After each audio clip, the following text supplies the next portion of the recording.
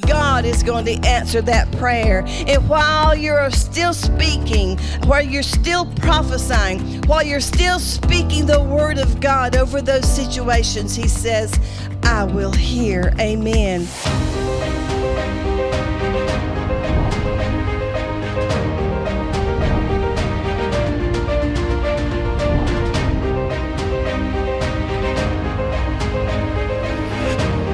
Praise the Lord. Has the enemy ever told you that what you're going through seems hopeless?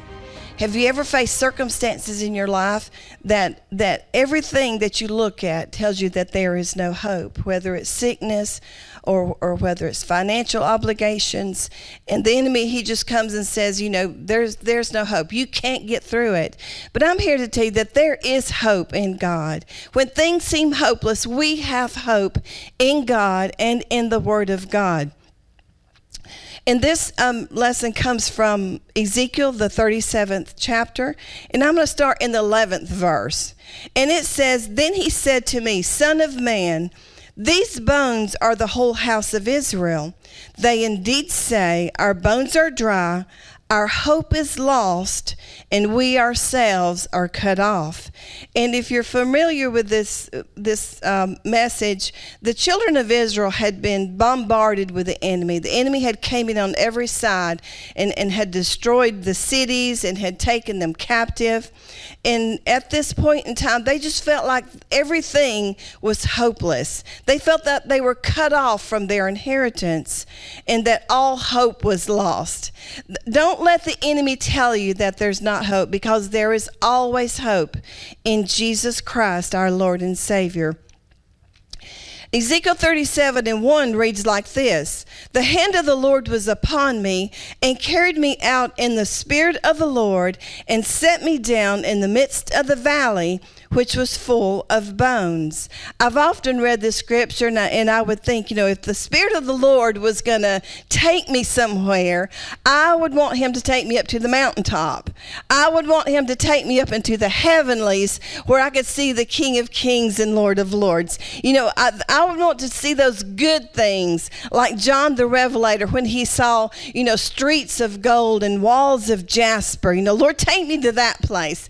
But in this particular scripture, it says that the hand of the Lord was upon me, and he carried me out in the spirit of the Lord and set me down in the midst of the valley, which was full of bones. Now, we understand in our spiritual walk that we have mountaintops and we have valley experiences. And I love the mountaintop. I love to you just constantly seems like you feel the presence of God. You pray a prayer and it seems like it's answered immediately. And those mountaintop experiences that, it just seems like you're just walking, on water at that point. And I love the mountaintop. But scripture teaches us that it's in the valley that we grow.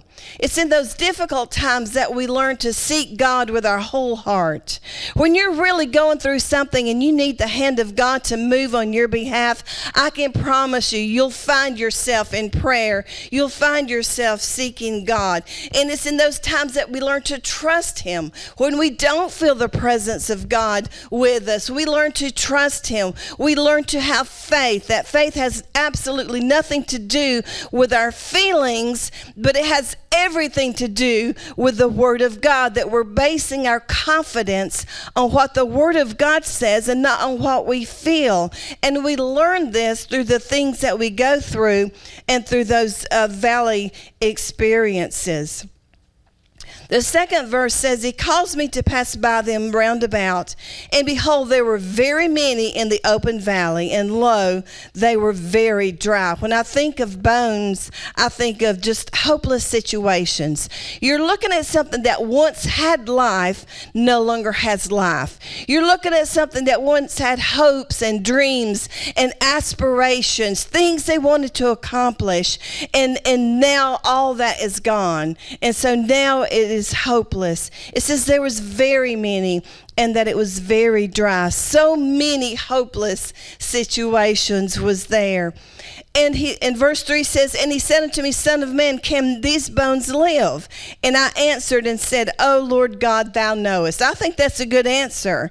To me, it's like he's saying, God, I don't know, but one thing I am confident of, God, I know that you know that these bones can live. Then verse 4 says, and again he said unto me, prophesy upon these bones, and say unto them, O ye dry bones, hear the word of the Lord. Amen. So we understand from Hebrews 11:1 that faith comes by hearing.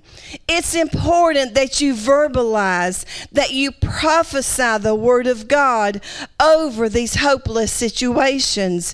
And I've often read the scripture and I thought, the Lord could have said bones live.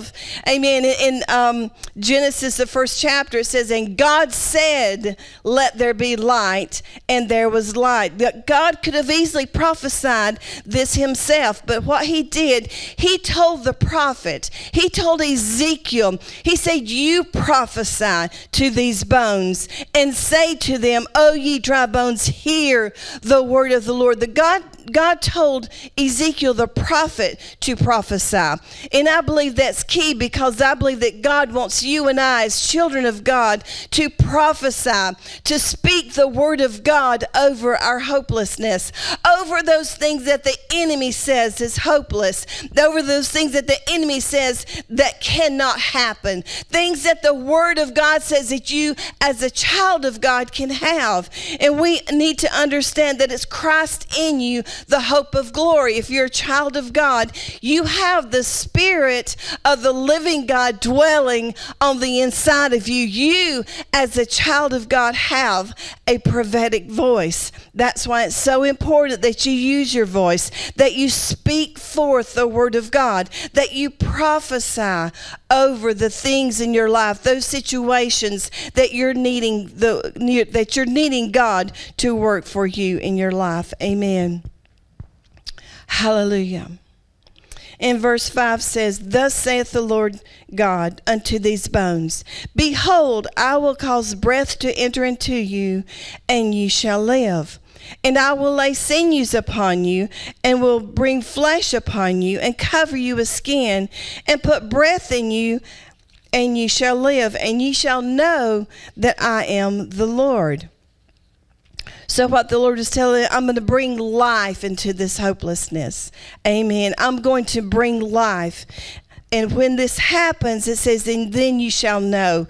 When you've gone through something that's difficult, when you've gone through something that is seemingly impossible in the natural, and you've prayed and you've seen God work in those situations, it's at that point, hallelujah, that you realize that it is God that has intervened and not something that you have done. It's at that point that you realize that it is God that has intervened into your life, and that he deserves all the praise and all the honor and all the glory. So verse 7 says, so I prophesied as I was commanded, and as I prophesied, I love those words. It says, as I prophesied, as I spoke the word of God out of my mouth, it says, there was a noise, and behold, a shaking, and bones came together, bone to bone. Amen. I can just imagine this graveyard full of bones, and all these bones start clattering and coming together and creating people. But it says, as I prophesied, God did not even wait until he was finished speaking before he began to move on his behalf. I love the scripture in Isaiah 65:24 that says, and it shall come to pass that before they call, I will answer. And while they are yet speaking, I will hear. Amen. I love that before we call, God is going to answer that prayer. And while you're still speaking, while you're still prophesying, while you're still speaking the word of God over those situations, he says, I will hear. Amen. And verse 8 says, and when I beheld, lo, the sinews and the flesh came upon them, and the skin covered them above, but there was no breath in them. So there was a coming together of all these bones and the sinews and the skin. A lot can be accomplished just by coming together. You have companies and you have corporations, you have teams that come together and accomplish a lot in the world. But it takes the breath of God. It takes the Spirit of God to bring forth life. Amen. He's the only one that can bring life into your hopelessness. Then said he unto me, prophesy unto the wind, prophesy, son of man, and say to the wind, thus saith the Lord God, come forth from the four winds, O breath, and breathe upon these that are slain, that they may live. So he's continually prophesying unto these bones that they would bring forth life. We need the breath of God. We need the breath of God in our lives and in our spirits. And so often we pray, Lord, breathe on me. Lord, fill me with your presence and fill me with your Spirit. Not because I'm a perfect person, not because I do everything right, but because I do sometimes fail, and I need the Spirit of God. I need the presence of God. I need the grace of God, and I need the mercy of God in my life, amen, to lift me up. But he said, breathe on these that they may live. Verse 10 says, so I prophesied as he commanded me, and the breath came into them, and they lived and stood upon their feet, an exceedingly great army. Hallelujah. So he prophesied the word of God as he was commanded, and when he prophesied, it put life, it put hope into these hopeless situations, and it became an exceedingly great army. And that's what God wants to do with you and I, is make us a great and mighty army for the kingdom of God. An exceedingly great army. We are the body of Christ. We are the army of God. Jesus said, upon this rock I will build my church, and the gates of hell shall not prevail against it. The God that we serve is greater than any circumstance or any situation that we face. Hallelujah. There is none greater. There is none more powerful, because he is the King of kings and he is the Lord of lords. Hallelujah.